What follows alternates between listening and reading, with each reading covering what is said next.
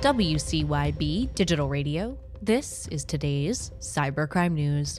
Houston Healthcare, based in Warner Robins, Georgia, was hit by a ransomware attack, according to 13MAZ. Authorities are reportedly working with third-party experts to investigate the incident and bring systems back online as quickly and safely as possible, in a way that prioritizes patient care. The healthcare system includes 7 entities with 282 beds, 2 of which are fully accredited acute care medical facilities serving more than 300,000 patients a year. From Government Technology, Northern Essex Community College campuses in Massachusetts were closed after a cyber attack. Officials are working to resolve the problem, informing students and staff that they hope to reopen as safely and as quickly as possible. The incident primarily affected the college's website, which has since been taken offline. An investigation by law enforcement and cybersecurity professionals is underway.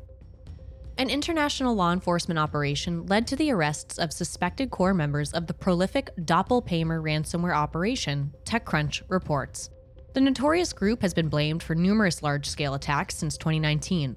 The operation, which was conducted by German and Ukrainian police, as well as the United States FBI and Europol, consisted of numerous raids during which authorities seized various illegal equipment and evidence, all of which is now being analyzed to determine the suspect's exact role and possible links to other accomplices.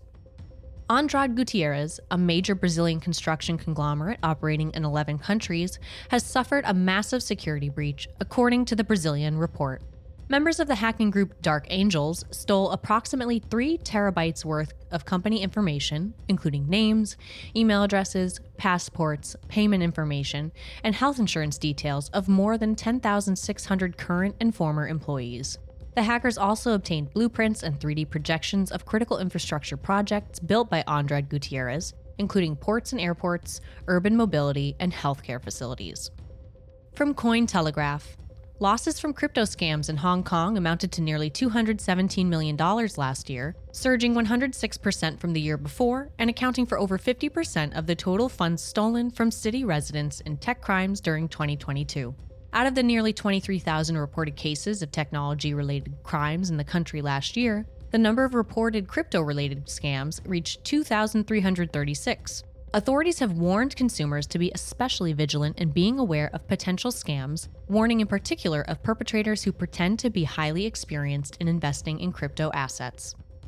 A ransomware attack on one of Barcelona's main hospitals has crippled the center's computer system and forced the cancellation of 150 non-urgent operations and up to 3,000 patient checkups, ABC News reports.